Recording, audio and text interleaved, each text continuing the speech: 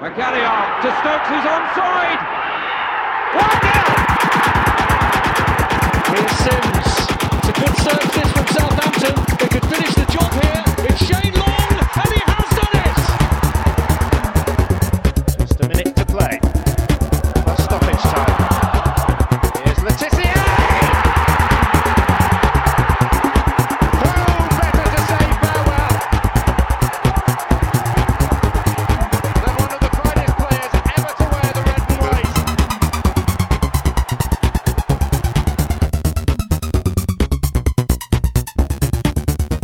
Hello and welcome to another episode of the Saints FC podcast. My name is John Bailey, and sat next to me on my sofa in our, fancy recording studio, which you can now see on YouTube if that's how you like to get your podcast. I have Mr. Tom Parker. How are you, Tom? I'm chipper. You're chipper. Excellent. Chipper. I think probably most people would just be guessing that's because Saints won a match at the weekend. They underestimate me, though. Yeah, there's another reason for us to be chipper, and we're celebrating a birthday, aren't we? It's our first birthday, John. It's the Saints FC podcast is 1 year old this episode. Hooray! So thank you to everyone who's bothered downloading, listening to us, told their mates about us, showed people how to use a podcasting app on their mobile phones. It's really been working. We've had a grand total of 21,948 downloads so far. Phenomenal. Yeah, that's quite good. We're 2/3 of the way to filling St Mary's with a number of downloads. You could say it's probably home fans on a cup tie. Yeah, maybe. Yeah, something like that in the early rounds. Yeah, early rounds. Yeah. And there's plenty of places you can download it from. Obviously, there's like iTunes. You can listen to it on Spotify. You can watch us now on YouTube. You can listen to us on TuneIn. There's Acast. There's hundreds of different podcasting apps. Yeah, and I'll tell you what. So this is quite an interesting one. Since the start of this season, so I've kind of excluded the earlier episodes because we were still building up. We're finding our feet there. Young. But this season we've averaged 1,103 listens per show, it's amazing. Yeah, I'm quite impressed with that. I'm shocked. God, imagine if everyone paid £1 per show. We'd be rich. Yeah, well, actually, we know exactly how we'd have £21,948 between us. Not quite enough to quit the day job. And to be honest, I don't know. Spend that on red wine. People get this for free, don't they? They do. Yeah. And I suppose another great stat: we've had 10 Saints legends on the show, which is the most exciting. thing for me. When I kind of started putting these facts and figures together, I was rather hoping we would have 11. And so we could put out the Saints FC podcast 11, but I need to get another player on. Well, we've not had Franny on, but you can just pretend he's been sent off. So that's. Oh yeah. So we're just playing down at 10 men anyway. Yeah. That also includes Paul Jones, who I have interviewed, but I haven't put the podcast out yet. That will be next week's episode, so you can look forward to that next week. But really, we just want to say a big thank you to everyone for listening, sharing, interacting with us, sending your criticisms, your positive it's all suggestions, all of it. We absolutely love it. So if you want to send us a birthday treat or message, you can find us on Twitter at SaintsFC Podcast. You can email us saintsfcpodcast@gmail.com. And to start things off, I'm going to go straight into our email correspondence. So I've had an email from Jason Dickey. Starts off, thanks for the podcast. I've been listening for the last few months after randomly finding you online. I live in the States and have no one to talk to about the Saints, so appreciate what you do. I've been there. That's a horrible situation. To be honest, I live in London and had no one to talk to about the Saints. It's kind of one of the reasons why we set up this podcast. He does admit he's pretty new to football. He's still learning a few bits and pieces. But he has quite a valid question, and it's a little bit long-winded, but I'm going to go through it because I think it's worth us thinking about it. So last year, Puel got sacked after going 8th because of a low point total and only a few goals scored across the season. In hindsight, had a pretty decent season and probably had something that could have been built upon. And he's wondering if we will end up saying the same of Pellegrino. So in terms of Southampton's achievements this season, at the point when he sent this email to me, we were leading the division in number of draws. We had the most chances created outside of the top six, most possession of any team outside of the top six, some of the highest passing percentage outside of the top six, etc., etc. And he says, with all of those draws, you're only one converted chance per game away from winning. So, in effect, you're not far off, is his argument. Yeah. So anyway, then he goes on to tactics and substitutions. He talks about the fans booing when we brought on Yoshida in the game against Watford. And, saying that, should we at this point have gone ahead and tried to push to extend the lead, or are we better off kind of defending our lead? And he says, there's a lot of missed chances in this match as well, talking about Saints versus Watford in the FA Cup. So isn't it prudent to acknowledge you don't have the finishing quality on the pitch and try and hunker down for the last onslaught? Conservative, yes. Prudent, I don't know. What do you think? And he says, genuinely asking. I think Pellegrino's damned if he does and damned if he doesn't. Isn't he? Particularly the sub you mentioned with Yoshida coming on for Boufal. If he does that and we win, because of the mood of the fans don't trust Pellegrino. Yeah. So if he does that and we win, which we did, and we won 1-0, then it's like, he's too conservative, and what's he doing? Like, he doesn't have faith in us to score more goals. If we can see, if he doesn't do it, and we concede, everyone's like, well, why didn't you take off one of the luxury players? You knew what they were going to do. It's madness. We had Yoshida on the bench. You should have stuck him on. What's the point of having him there? He kind of damns if he does, damned if he doesn't, isn't it, really? Yeah, and I suppose, to be honest, that's kind of the situation that he's got himself into, really, Pellegrino, because no trust. Yeah, I mean, there is very little trust between the fans and his decisions. I mean, I saw kind of a jokey comment with I think it was Jacob Steinberg wrote his article in the Guardian saying, Saints fans are continuing with their new tradition of booing the manager's substitutions in the FA Cup.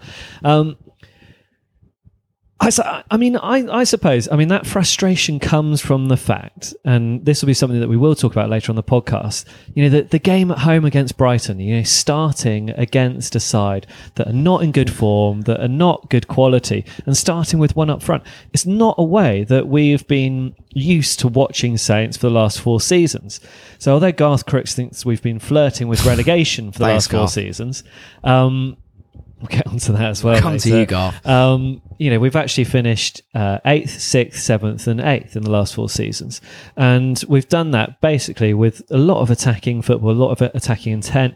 And we've seen sides that go out looking fired up. I mean, particularly when Pochettino was manager, you have the pressing style, and the pressing style is great for a fan to watch because it's so much fun. Yeah, it's just commitment. People are running around. It's all about fitness.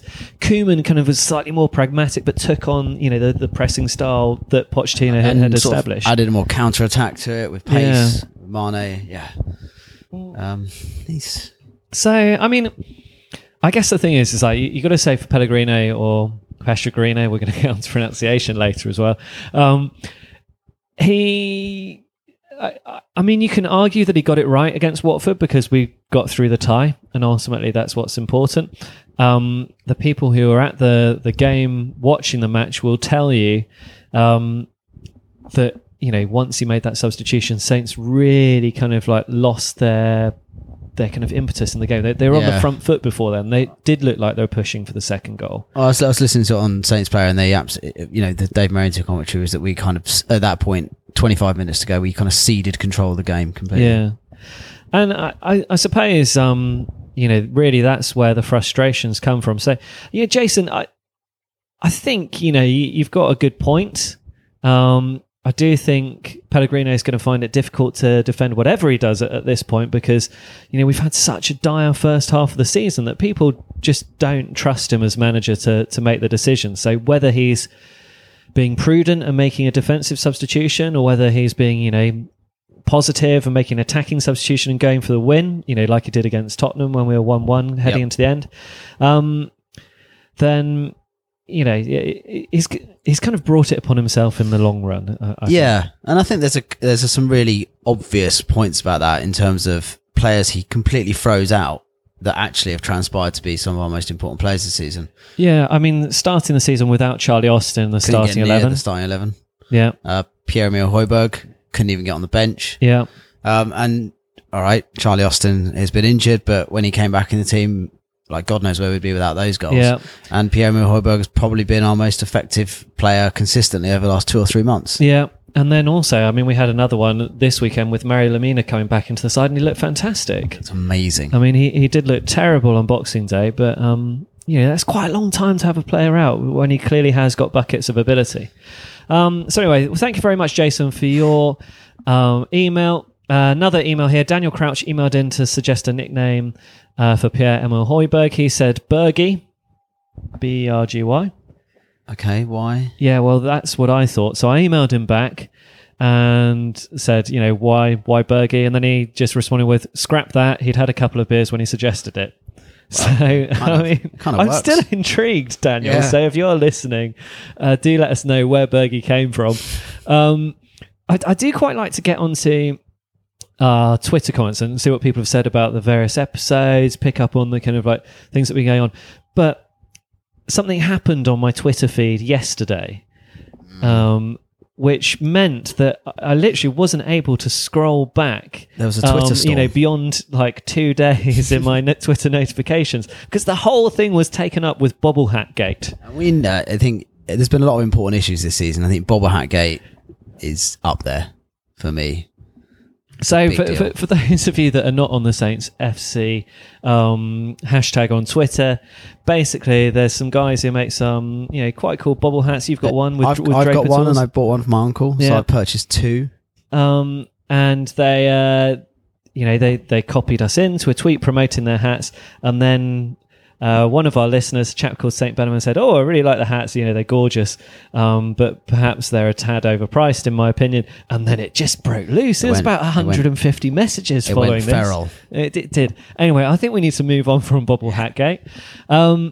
So, I mean, thank you for those of you who have been Twittering in. Keep them coming. We're at Saints FC Podcast, and we generally can be found on the Saints FC hashtag. Another thing that did come up, though, was the pronunciation of Tadic Dusan. or Tadic. Never going to get this right. Yeah, so basically, Northern Ireland Saints ran a poll. Should it be pronounced Tadic or Tadic? Tadic preferred by Tom, Tadic preferred by me.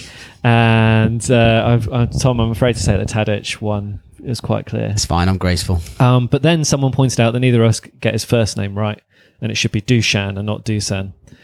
So we're both wrong on that one. Either way, we're wrong in some way. And then we went and bought a player called Guido Carrillo. Why can't we just buy people called Smith? So Guido Carrillo, should it be Carrillo? Well, perhaps not, because it's Spanish surname. Maybe it should be Carrillo, if you remember from your GCSE Spanish lessons. He's 6'4", weighs about 18 stone. He can be called whatever he likes, as far as I'm concerned. So anyway, then we thought it might be Carrillo or Carrillo, and then I found out that the Argentines pronounce a double L with a sh or a ch sound, which actually makes him Carricho. And that's what Adam Blackmore went for on the commentary. And so, I was watching back the highlights. So anyway, but then, of course, if that's true, Pellegrino is also Argentine, which means he should be Pescigrino. Anyway, look, I'm sorry, guys. We're going to pronounce the occasional word and name wrong, so you're just going to have to live with it. And another birthday, not just Saints FC Podcast, but Robbie Saints in France, who always gives us a little retweet. Happy birthday to you. And I think there's a chap called Terry as well, who wrote in last week. It's his birthday as well. And it's Cristiano Ronaldo's birthday. So, yeah. And yes, we're and yesterday was Neymar's birthday. So, I mean, I think we're in good company here in terms of football. Right, let's get on to the football now. Saints 1-0 versus Watford. We're through to the 5th round of the FA Cup. I'm delighted. Yes. Yeah, and talking about birthdays, it was Jack Stevens' 24th birthday. And he did a goal. Did it with his foot. I was expecting it perhaps to be a header. A little bit, what was it? It was a shot and a rebound off the keeper. Then he poked it in. Got to be in it to win it. Yeah, you've got to be in it to win it. So, that was the start of Jack Stevens' career. We were wondering, is he going to be a one-goal wonder like Klaus Lundekvam? Is he going to, be, I guess we'll find out later in this episode. Who knows? Højbjerg hit the post with what can only be described as a thunder bastard of a shot. One of those is going to go in soon. He is rocketing. If that had gone in, that would have been an absolute beauty. Inspiration for Victor Wanyama. Exactly. Shane Long, I thought, had a very good game. Very Shane Long game. Yeah, very Shane Long game. Did everything apart from the goal. Yeah, very, very Shane Long. Yeah. We just about saw out the game, although we talked about us. Taking the kind of we taking the pressure off Watford, and maybe that substitution to bring on Yoshida to shore things up didn't necessarily help us because perhaps we could have gotten 2-0 up and had a much more relaxed end to the game. But in the end, we're through to the 5th round, so I don't think we can complain. All that matters, and with a juicy 5th round tie. Yeah. So interestingly, the last time that West Bromwich Albion and Saints met in the 5th round of the FA Cup was in 1976. What happened then, John? Well, Southampton made it all the way through to the final. And then the other one, obviously, do you know what happened in the final? Perhaps I know that this is a true story. My dad took my mum, who he was dating at the time, and not my uncle. And my uncle's never forgiven him. Really? Yeah, never forgiven him. And there was another one as well. I think back in history, maybe in the 1950s or something. I have a feeling like I want to go for 1958 here. And that year, West Brom won the FA Cup. So the last 2 times West Brom and the Saints have met in the 5th round of the FA Cup, the winners of that match have gone on to win the cup itself. That's amazing. Are you the first person to work that out? No. Oh. Still, though, if you say it authoritatively, people will believe you. Yeah, so I've been doing some research. We can edit out that admission of error. Yeah, so, yeah. That's... So do you think that trend is going to carry on? Are West Brom or Saints going to win the FA Cup this season? Stranger things have happened. I'm trying to think. Leicester won the entire league, so who knows? Yeah, who knows? You never know with Saints. Crazy things. Wigan won the FA Cup and got relegated. Wigan won the FA Cup. Portsmouth, unfortunately, won it. The FA Cup has, in the last few years, thrown up a few weird things. Yeah. So who knows? So here's a question, Tom. I think I've asked you this one before, and I want to ask it to our listeners. I'm interested. So do tweet us at Saints FC Podcast or email in saintsfcpodcast@gmail.com. Would you rather Saints finished 17th in the league and didn't win the FA Cup, let's say just go out to West Brom in the next game, or that Saints finished 18th in the league and won the FA Cup? Unequivocally, would rather win the FA Cup. Yeah. 100. There's not even a sliver of doubt, because we could get relegated. I'm very confident that we would come swiftly back up with the parachute money is with the quality of the young players we have. I also think we're a team that would be uniquely good, and I think it's something I brought up before, if we were to be relegated, because I think we've got this interesting mix of players that, like Shane Long, that might not get another Premier League contract. Yeah. I think we'd obviously lose some of the real talent, but they've got other players that would probably stay. A lot of that team might actually stay. Yeah. Might be a bit naive. Obviously, we'd lose like Bertrands and your Cedrics, but Matt Targett would be a perfectly good Championship left back. There's Sam McQueen. We've got talent in that squad, and I think that we'd lose some players, but I think we'd come straight back up. It's an easy decision for you. I think it's an easy decision for me. I'd love to see us win the FA Cup. I've seen us get relegated before. We got relegated twice. It was pretty awful, but we came back, and getting promoted twice was pretty amazing. Yeah, and the great thing is, if we get relegated, we will come back up, and that means that not only that, we've won the FA Cup, but we've also probably won the Championship. Yeah, well, there we go. So double bubble. So easy for that. The reason why I ask is I saw someone ran a poll on Twitter, and the majority of people chose 17th. Why? I don't understand why. This season, if we finish 17th, if anyone can name any part of it apart from Boufal's goal that's actually been enjoyable, then please tweet us or tell me. But I've not really enjoyed anything this season, and the FA Cup is our only sliver. The only thing we're going to enjoy this season is not getting relegated. Yeah. Whereas the FA Cup gives us a sliver of something bigger, something more exciting. I say go big. Yeah.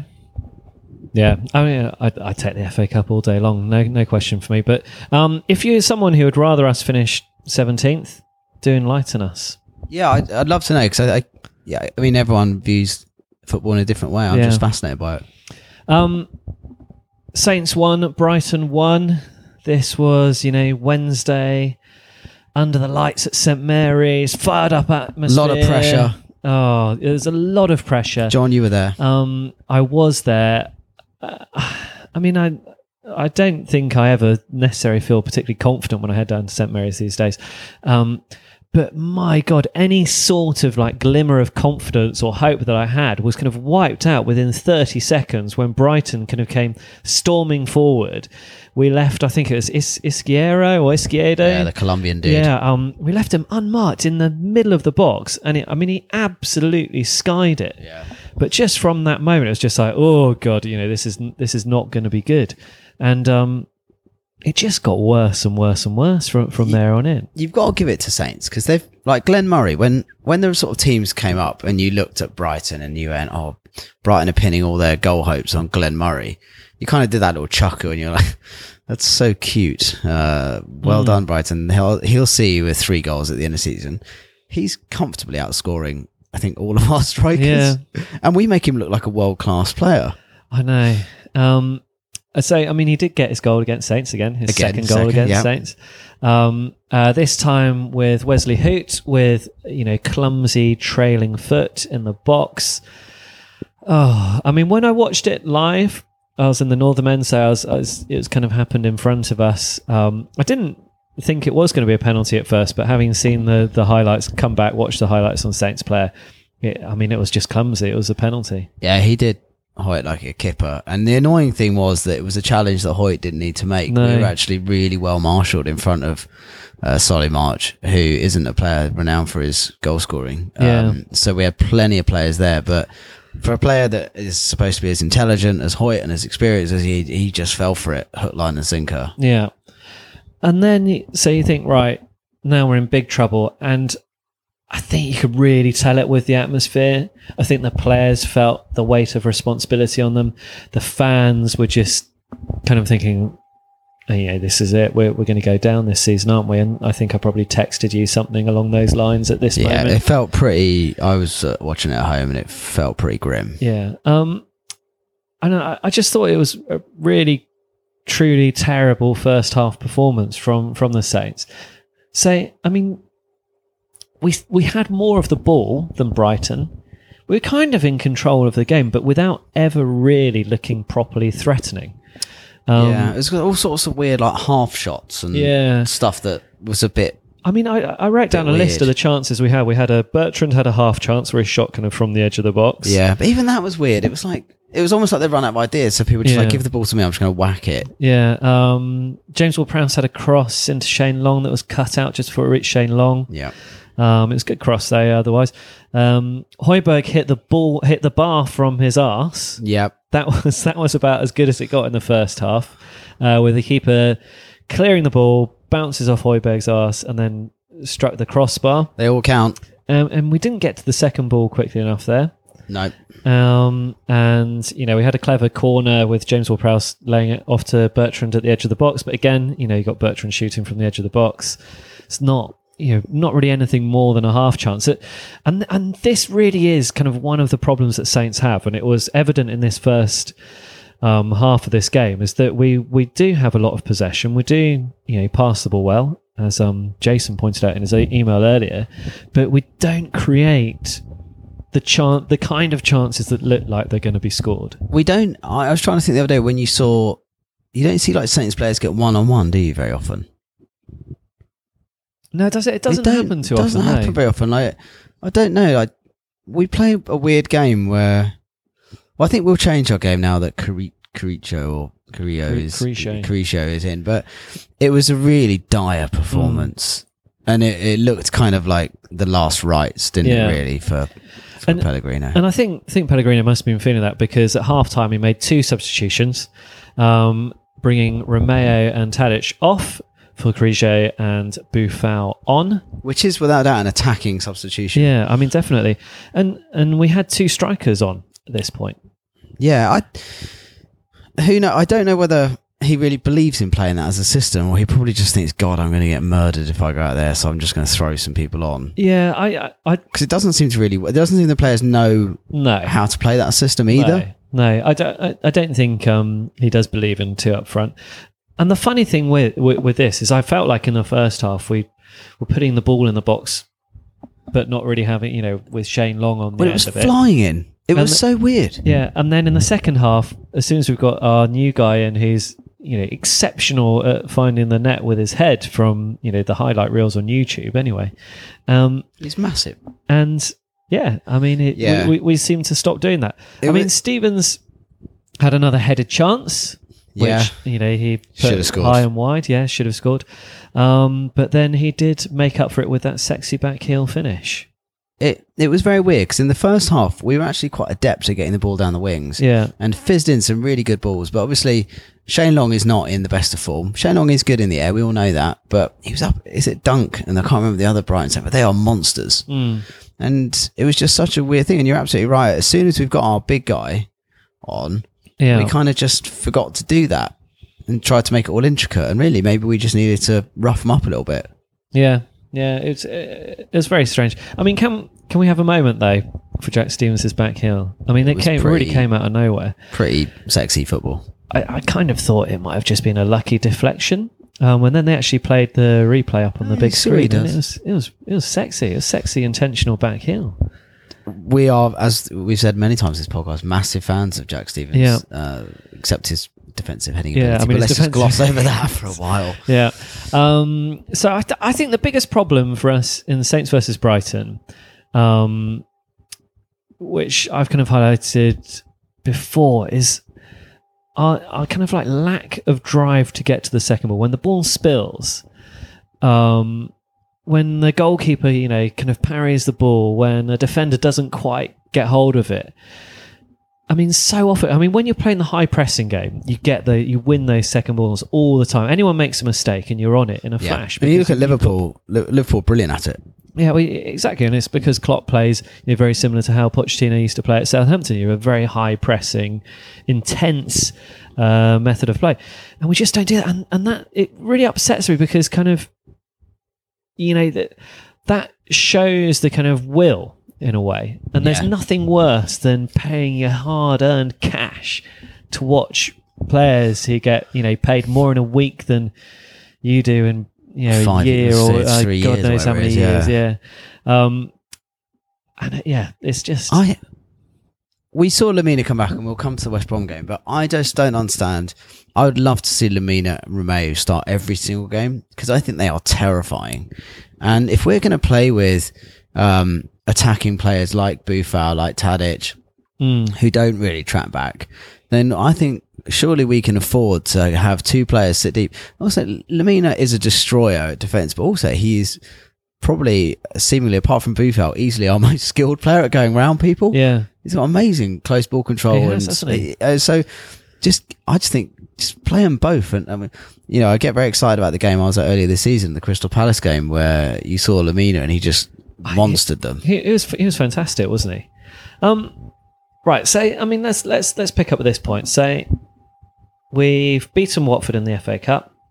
Yep. Drawn at home against Brighton. I think everybody agrees that this is not good enough. And I think at this point, Pellegrino has one game to save his Saints FC managerial career. But you probably would have said that in earlier games this season, wouldn't you? There's probably against Palace. Yeah, against Palace, you probably would have said that's it for him. I don't think they've got any. We've said it before. I don't think they've got any intention of getting rid of him.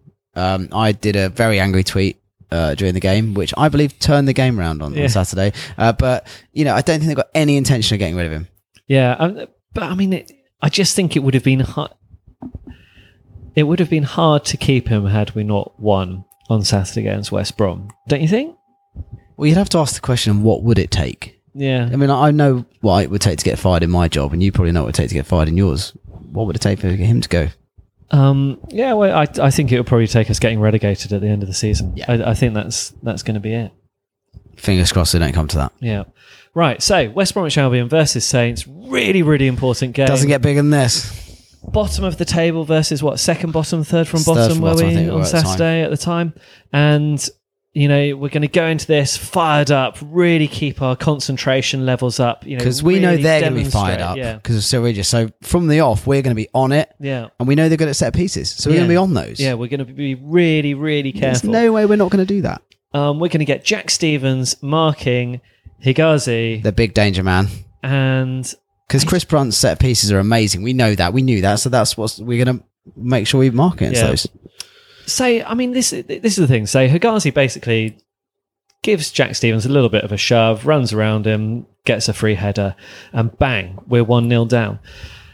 Now, I wonder, I mean, a lot of the old school managers will maybe say that man marking is something that you do. But the kind of more modern manager, the slightly more progressive manager, seems to prefer zonal marking. And having watched Jack Stevens try to man mark quite a few big men this season and quite often get bullied. I mean, Harry Kane was prime Yeah, example. he murdered him, yeah. You know, Higazi, again, he's not up to the job of man marking when it comes to defending crosses and corners. I mean, West Brom are a big... They always have been. Always have been a team for very big men. I remember a game at St Mary's where they beat us 3-0 and they had Lukaku and Jakob and all these players were giants. But I think teams are probably targeting Stevens now. You can imagine that they're almost... If you've got 3 or 4 big lads, Stevens is going to mark one of them. So whoever Stevens is picking up, put the ball in there because they know we love Jack Stevens. He's a great footballer and fair play to him for sticking at Saints till the age of 23 before even getting a sniff. A lot of people could learn from that, but he is a bit weak when it comes to defensive headers and he does seem to get targeted and like you say, the Harry Kane goal, he got bullied out of that. Yeah, and bullied by Higazi. But I do wonder if would it be, I mean, if Saints was zonal marking, where you kind of like the theory between man marking is you have your man, you make sure your man doesn't get the ball. Zonal marking, you have your patch of ground in the area. And if the ball comes into that patch, you're going to head it away. You're going to attack the ball. And in effect, you don't really have to worry about the players so much. Now, obviously, anytime something goes wrong with zonal marking, all of the kind of like traditional football men, point out, oh, well, if someone was man marking it, it wouldn't have happened. But I keep on seeing this, this man marking stuff just not working for Saints. So why aren't we trying something a bit more modern? And you would have thought, Pellegrino having been a defender of the school of Benitez, having worked at Barcelona, I don't know. I'd have thought he'd been a bit more modern and have zonal marking. But maybe we're overthinking it. Maybe some players just aren't very good at certain things. Jack Stevens brings an awful lot to the table.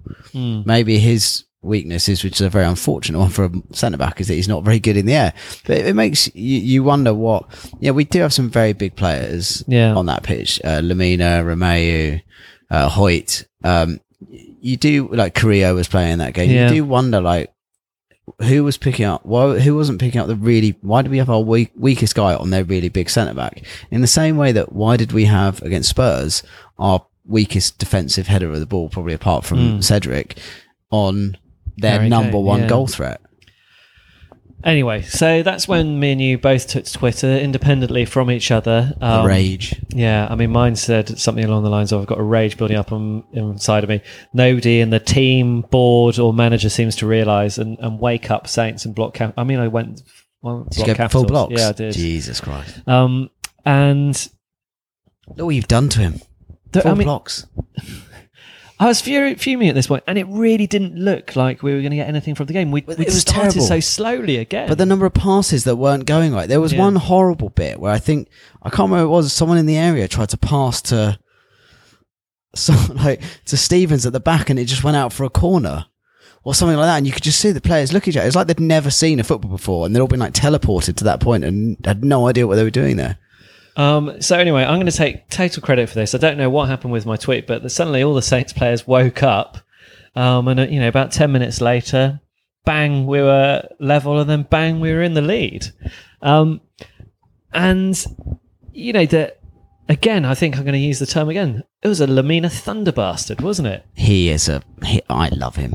He's so good. I mean, that finish was absolutely great. Laid off the ball, took one touch, lined it up, just rocketed. I love the way it was still rising as well. Like it was kept going, and he could have hit that from about 2 or 3 yards behind him, and it would have been even better because it would have found the top corner. And also, I mean, the thing is, he hit it so cleanly. The ball wasn't even spinning in the air. Yeah. It's just like frozen in time as it moves. And it towards had this goal. great like Matrix style bit where it went through about 6 different forwards and defenders, where everyone kind of looked and it just found the space. It was a beauty. Those of you watching on YouTube will be able to see 2 big grins on mine and Tom's face as we're talking about this. What a fantastic goal. And then we followed it up with another really great goal. And this is where you can maybe say Jack Stephens is quite good at headering. Yeah, but he obviously, players have to stand up, don't they, and take responsibility. Yeah. And his comments after the game are very good, where he's like, I knew I'd let the team down. But also, I don't know if we're going to come on to James Ward-Prowse, but he is a man transformed. He's kind of done what he did under Puel, which is sort of 2/3 of the way through the season, kind of steps up a whole new level.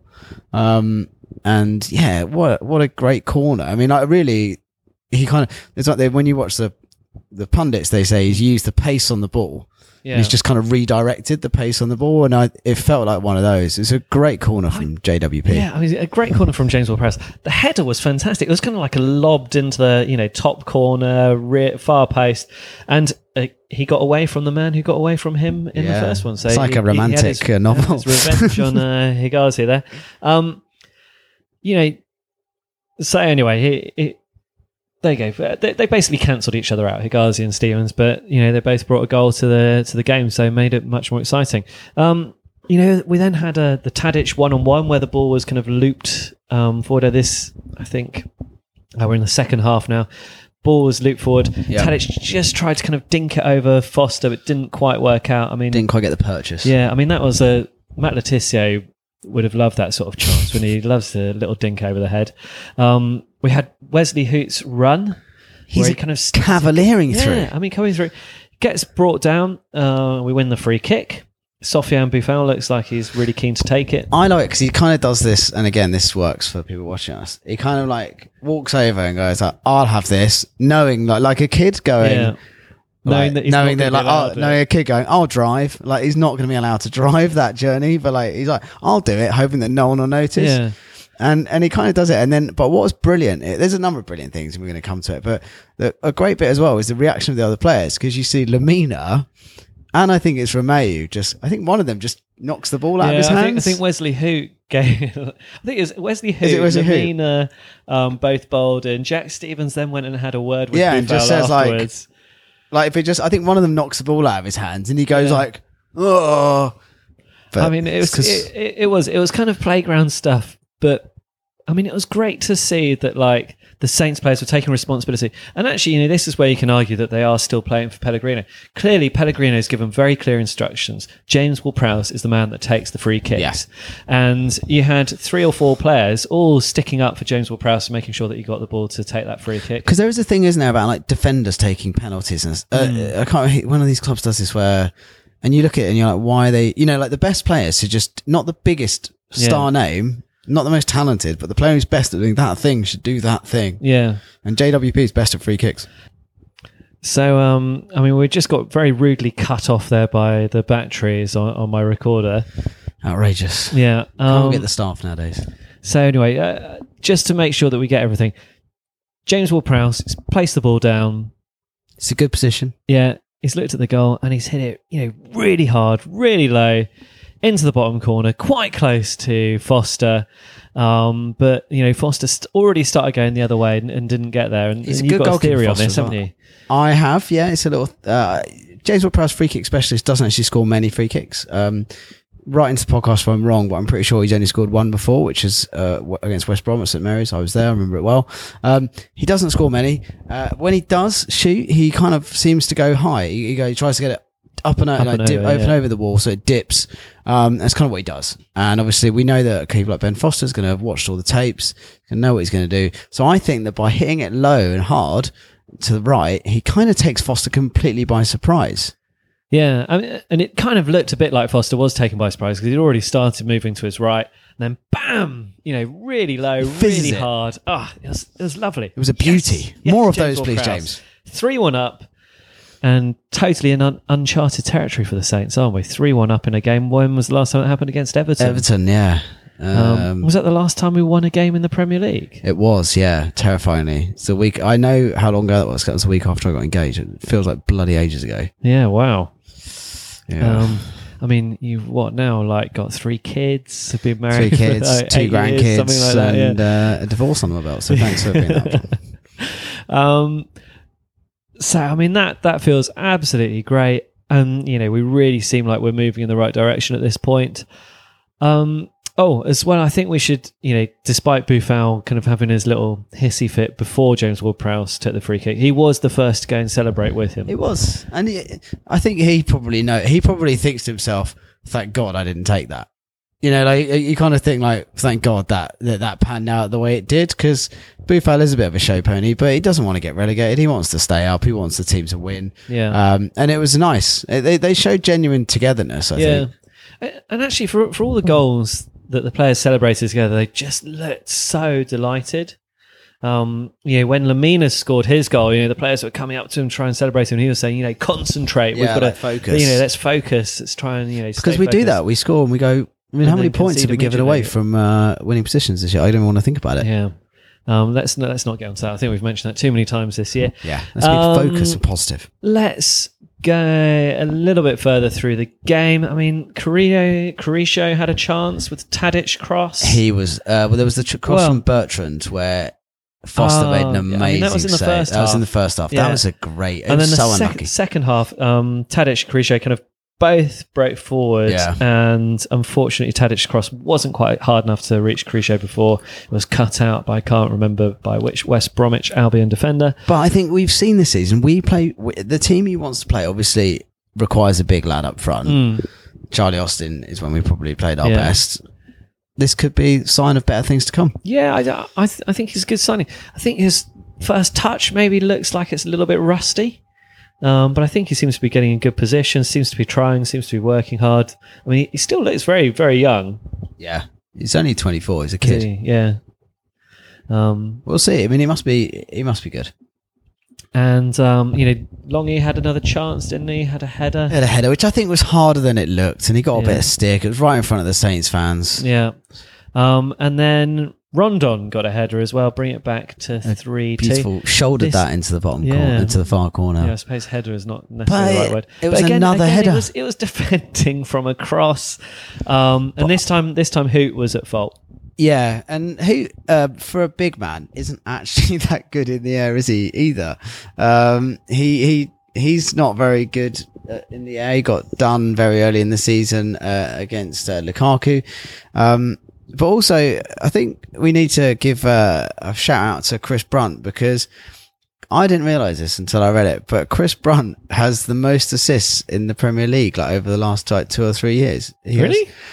Chris Brunt, I'm trying to find it now, desperately, slowing up the podcast to try and find it. But what's say kind of more than he has? Eden Hazard, more than it's 30 assists. No player in the Premier League has got more than 30 more than him from set dead ball places. Sorry, it was a weird video just came on my laptop. No players set up more goals from dead balls in the Premier League than Chris Brunt. It's 30. It's amazing. Yeah, well, I mean, we should have been prepared for that, but there we go. Saints played so well. I say that. We played very well for a very short period of time in the first half, where we got 2 goals, and looked pretty good running into half time. We played very well at the start of the second half. I think it was fairly even in the second half, actually, between the two sides. Yeah. I think we probably had slightly better chances. Anyway, interestingly, 2 Saints players made it into Garth Brooks' Team of the Week. Now, Yeah. I don't think Thanks, Garth Brooks Garth. ever watches Southampton because I can't ever recall him ever putting a Saints player in previous weeks. He's one of a class of like beautifully prehistoric people that the BBC employ probably on a very decent wage, like Mark Lawrenson, who only seem to have any interest in the one club that they're notable for playing for. I mean, I find Garth Brooks more funny than Garth Brooks? What am I calling him? You called him Garth Brooks. Garth Garth Brooks is not funny. He's a multi-platinum winning artist. He married Julia Roberts. He's meant to be taken seriously. Garth Crooks, team of the week. So he had Jack Stevens in the team of the week. So fair enough, he scored a great goal. But I mean, considering he was in there as the central defender and not as a forward, I think. And he was definitely at fault for one goal of the opposition. Exactly, against the bottom of the table. And side. you could argue that a cross into the 6-yard box or like 8-yard box for the second goal is possibly in his purview as well. Yeah. It's a little bit weird. So, I mean, fair play. So you've got Jack Stevens in. I mean, he has scored 3 goals in 3 games, which is fantastic. Scored in every goal since he turned 24. Let's hope he keeps that If he record up. continues like this, he's going to score literally every week. Yeah. But yeah, I don't think I would have had him necessarily in the best 2 central defenders in the Premier League this weekend. And then Garth Brooks goes on to describe blah, blah, blah, clearly what he's seen of Jack Stevens without actually having seen him play football. And then says, Saints should hold on to him, not be a selling club. Should we get the comments verbatim, because they're so weird. Well, he said that we'd been flirting with relegation. Yeah, I mean, let's get him here, because Garth, if you are listening, and we hope you are, we'd love you to come on. So I'll do the Jack Stevens bit. Okay. Saints, however, on the back of a fabulous 3-2 win, must decide whether they're a feeder club for the top 4 sides or going to try and win something themselves. An FA Cup triumph, perhaps, or even a period of Europe will provide stability. They've certainly provided the players over the years to do both. What they are doing, what they've done far too long, is flirting with relegation. If you flirt with relegation, the inevitable always happens. So, I mean, let's break this down. Say, an FA Cup triumph. So, a cup triumph. I mean, we got to the cup final last season. One of only 2 cup finals. Yeah. And we didn't win it. So that was unfortunate. But yeah, gave it a good go. Probably could have got more in the final than we did. Or perhaps even a period in Europe. So, I mean, I don't know if you can think of perhaps, maybe a season or 2 in the last 2 seasons where we kind of qualified for Europa League. Who's that Inter Milan team we beat at home? Where are they from? What's that? That continent that's next door to us. And I went to the San Siro, and I'm pretty sure that's not in the UK. Yeah. Where was it? Italy, maybe? Yeah, in Europe. Yeah. Oh, sure right. So, yeah. So, thanks, okay. Garth. And then I think the season before, we didn't qualify for the Europa League, but we did qualify for Europe and then get knocked out in the qualifying rounds of FC Europa League. Midtjylland. So, that was 2 seasons in the Europe. In the mixer. Which, perhaps would provide some stability. Well, that hasn't. We had a cup final and Europe last season. And then, certainly produced players over the years to do both, blah, blah, blah. Is flirting with relegation. When you flirt with relegation, the inevitable always happens. So, what part of 8th, 6th, 7th, and 8th is flirting with relegation, Garth? And we've been in the bottom 3 for like 2 weeks or something. Yeah.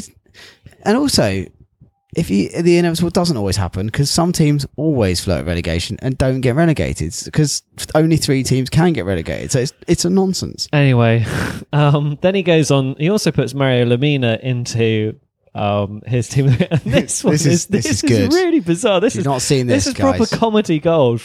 Of Mario Lemina. This lad is playing in the wrong team. Seriously. Mario Lemina is an Arsenal player if ever I have seen one. For far too long, in my opinion, Arsene Wenger has faffed around with the likes of Mohamed Elneny and Francis Coquelin. Wenger should have invested in Lemina during the summer and got in there well before Southampton did. Lemina is wasted at St Mary's. Sorry, Southampton fans, but you just do not have the class of player to bring the best out of this lad. His performance against West Brom was immense. Admittedly, we've not seen enough performances like this, but you would if you put him in a proper outfit. Oh! So I would like to ask Garth some questions.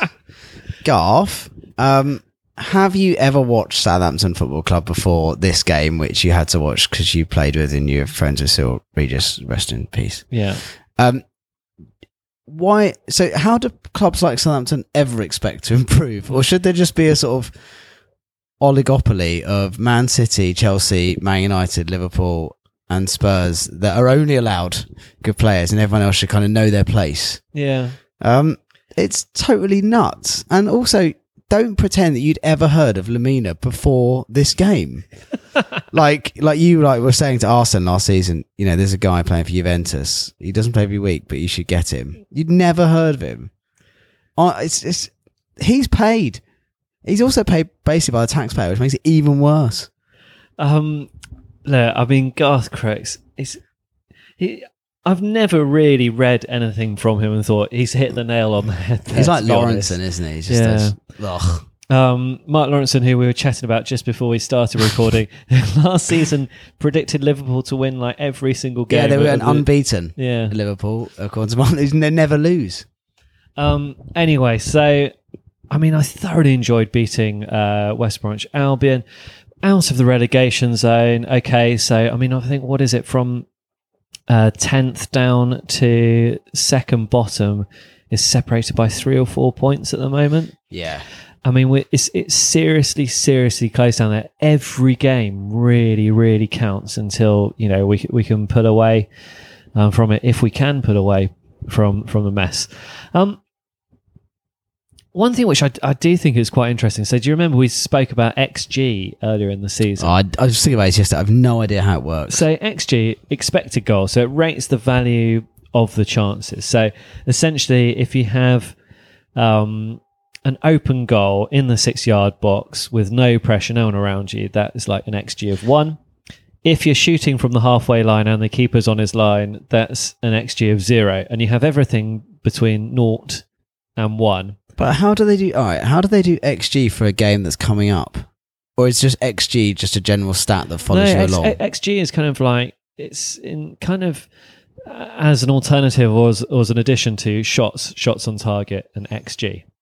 Oh, hang on. So is XG... No, but hang on. I see XG before the game. No. XG is after the game. So they only do XG after the game? Yeah. XG is based on, so if you've had 10 shots... And they're all from the halfway line. All from the halfway line, then your XG will be low. And then if you've had like 10 shots, 8 of them were on target, 6 of them were inside the box, one-on-ones with the keeper were really good chances, then you'd have a high number of XG. So if you're a profligate team, like, let's be honest, Saints probably are. You'd expect a high XG, but not many goals. But then we don't also get many great chances, I would say. We don't ping the offside trap too often, so I don't know what that means for us. So I mean, this is the thing which I found quite interesting. So 3-2, and it felt like we had a lot of chances. Shane Long had that chance as well, which he didn't score. Tadic had a good chance where he tried to dink it over the keeper. Carrillo had a good chance when the cross came Very unlucky. So and then we scored 3 goals as well. So you would expect the XG to be quite high. You would maybe expect Saints should have scored 3 goals in that game, or 2 goals, or 4 goals, or whatever. So something quite high. The XG for this was 0.9. Is that because the difficulty of the goals, though? Because if you think, it is. Is that what it is? So because Lemina's goal is a wonder strike, and Stephen's goal is actually quite unusual because he's actually running away from the goal, and then obviously a free kick is. From that range is probably actually harder, isn't it? Because it's hard, you can't get it up and over, so you're limited. So is that? So exactly, yeah. You've totally hit the nail on the head. So that's why Saints were expecting to have only scored 0.9 of a goal. So let's say 1 goal from the chances that we created in that game. Same with West Bromwich Albion. So it should really have been 1-1. So it's 0.9 versus 0.92. We'll call that 1-1. Interesting, the game against Brighton, where I felt like we had hardly any chances at all. We had a higher XG of 1.27. Which suggests that we should have had, nearly 1.5 goals. Which would have won it for us, 1.5 to 1. Yeah, I mean that would have been fine. I would take that. Again, another 1-1. So, I mean, this is the thing, and it kind of goes back to Jason's email earlier, about Saints. Have we been, profligate? Have we just been wasting good chances? Is there something more to Saints under Pellegrino that we just haven't seen because Shane Long has not been banging the balls in the back of the net? It's not just Shane Long, is it? I was thinking about this on Saturday, and Saturday kind of flat us. Obviously, James Ward-Prowse, that's now 3 Premier League goals for the season, 4 goals in total. Jack Stevens has 3 goals. So Jack Stevens has 2 goals in the Premier League, so he has double that of Shane Long. He has the same as Boufal. Mm-hmm. He has infinity more than Redmond. He has only one less than Gabbiadini. Gabbiadini's got 3. Yeah, perhaps. That's pretty dire. Yeah, and so this is the interesting thing. So I was looking at the XGs and I was going, well, actually, that shows that maybe Saints, haven't been particularly good. And then I found this website, right? This is where XG comes from. So these are the statos behind it that are rating the value of every chance, and they've got a league table based on the XG. So if your team scores all of the chances that they should score on average. So Manchester City are top of the table. They're lethal. I mean, that's not unsurprising. Then you've got Tottenham, Liverpool, Arsenal, Chelsea, Man United. So the top 6 are the top 6. Have had the highest number of expected goals. Then next is Crystal Palace.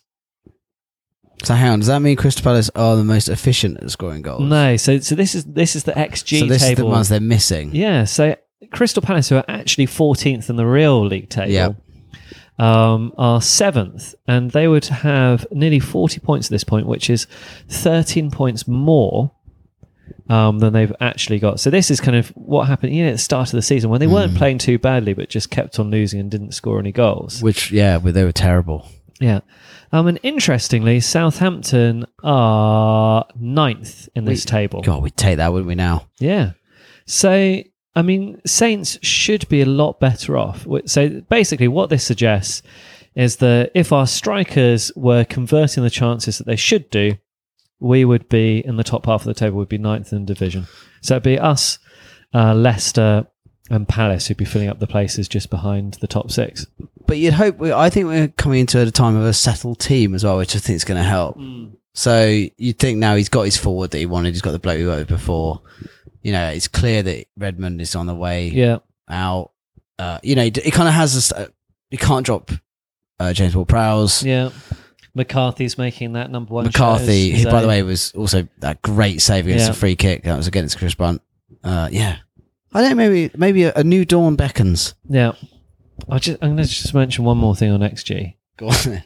Burnley are second bottom in the XG table. So hang on, what does that mean? Does that mean Burnley are profligate? It means that Burnley convert more chances than you would expect them to. So they're... But hang on, so that puts them bottom of the table. Surely that's good. It's good. In real life, they're 7th in the real Premier League. Which is nuts, by the way. But in the XG League, so from the chances that they've actually So created... Sorry. Right, I'll give up on XG now. Basically, Jason, you might have a point because really Southampton should be doing better from the chances that they've created. That's essentially the point that I was trying to make. We all know that. I don't need XG to tell me that. So the transfer window's closed. I think we've already talked about Guido Carrillo. We talked about him on the last podcast. We thought he would give Saints an extra option going forward. Big man up front. Someone to focus crosses to. James Ward-Prowse good at crossing. Guido Carrillo good at heading. Did we have a good transfer window? Well, I don't think so. I mean, certainly not from a fan's point of view because you lose. I mean, apparently, so the only defender that you have in your squad that can do a defensive header. That was bad. I mean, that is a problem. I mean, he's not exactly set the world on fire since he's been at Liverpool. He was good on Sunday. I mean, he was good on Sunday, but I mean, he gave away a penalty. What's good is that he's good, but they're still conceding goals, which I like. I mean, it is quite funny. There's definitely a lot of Schadenfreude being enjoyed by Saints fans at the moment, I think, with Virgil van Dijk's mistakes that he's making. Yeah, and that game on Sunday, we don't often talk about other clubs, but a lot to like. If you're a Saints fan, Ali getting booked for diving, brilliant. Van Dijk giving a penalty, Klopp looking like a knob. There's a lot to like there. I actually quite enjoyed Victor Wanyama's one and that was great shot as well. that he takes per season. Because I don't mind Victor Wanyama. It's fair enough him leaving. And getting against Liverpool, as well. It was a thunder strike. I mean, obviously we missed out on Quincy Promes and Theo Walcott, both quite similar players, wingers with a lot of, shooting intent. But I'm very happy. I've said it before, totally fine about missing out on Walcott. Yeah. Like, he will get injured within the next 2 or 3 games, and that'll be the last Everton fans see of him this season. Yeah, I mean, we saw Sturridge as well, who's another player that we were allegedly in for at the weekend, playing for West Brom. He had one chance, really, I suppose, in the whole game. I don't think we've necessarily...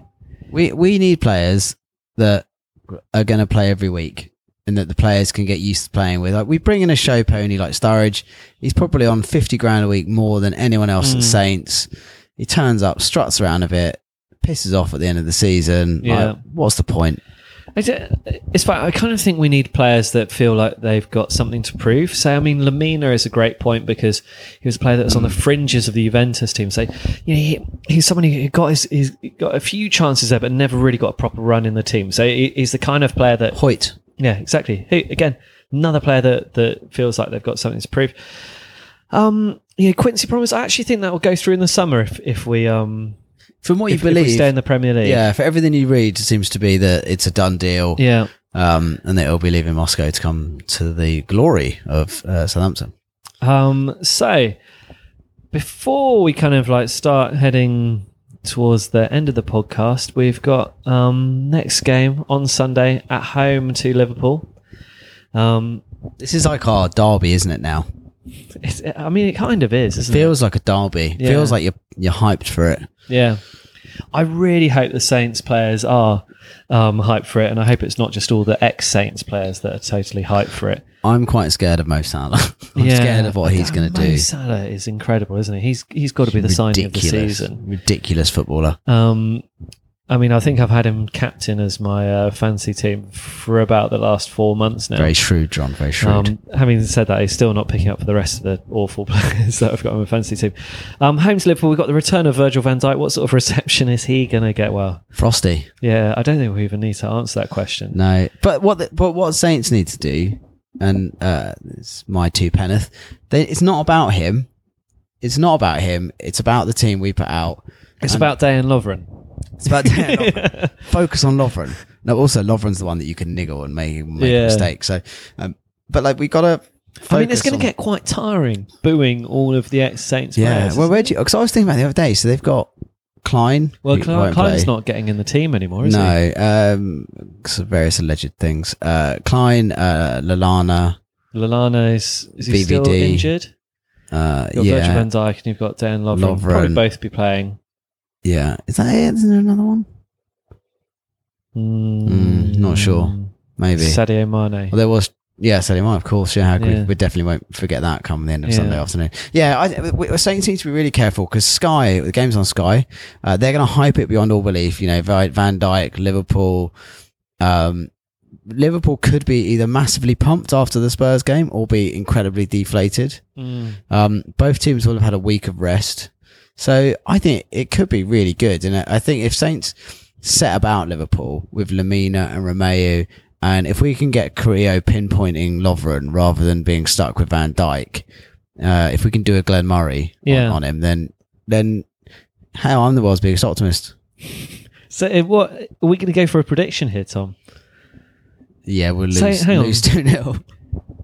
No, I think since Van Dijk has left Southampton to join Liverpool have not won a Premier League game that he's played in. Well, they beat Man City, but he wasn't in that game. He wasn't.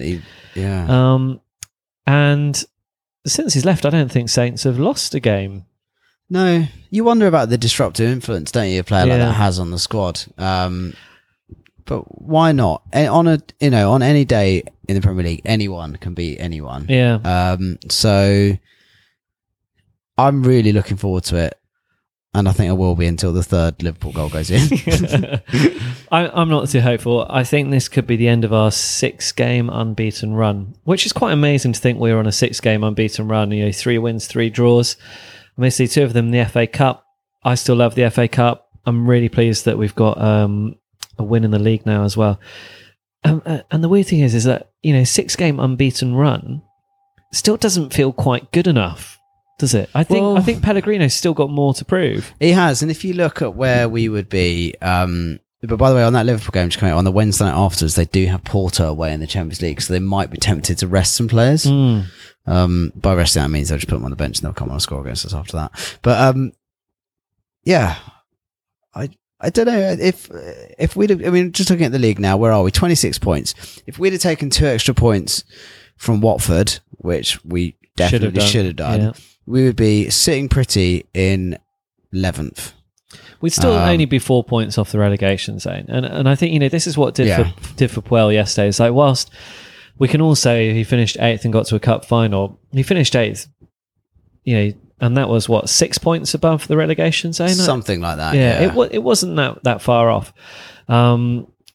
So, I mean, really, we want to see us get a few more wins, but it's not so much the game at Liverpool. It's going to be the run of fixtures after Liverpool. All about March, isn't it, for us? Yeah. Well, also it's March, and then we have kind of this weird run of games.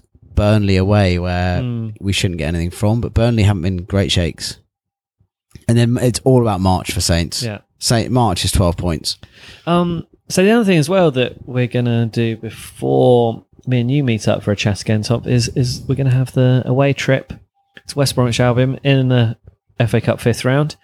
Do you think we'll beat them again at the Hawthorns? You have to think we will, because as an optimist, I think that we are, apart from the Liverpool game, and let's face it, if we beat Liverpool, it's a massive if we do, the confidence is going to go through the roof.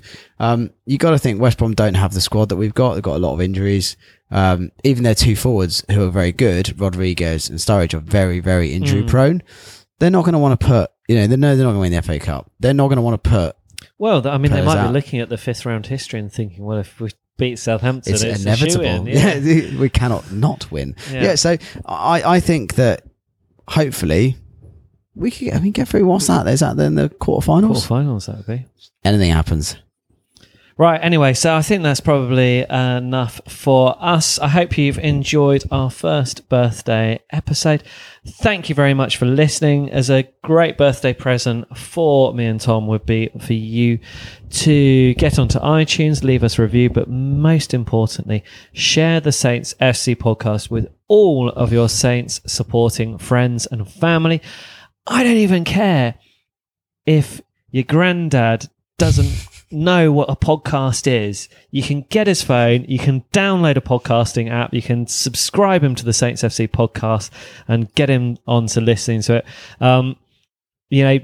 We've got the episode with Paul Jones coming up next week as well, so do keep your eyes peeled for that. So I suppose that's it really. Keep on listening to the Saints FC podcast. Keep on telling your mates about it. Keep on tweeting us at Saints FC podcast. Keep on emailing us saintsfcpodcast@gmail.com, and we will speak to you soon. Good night, everyone. Cheerio.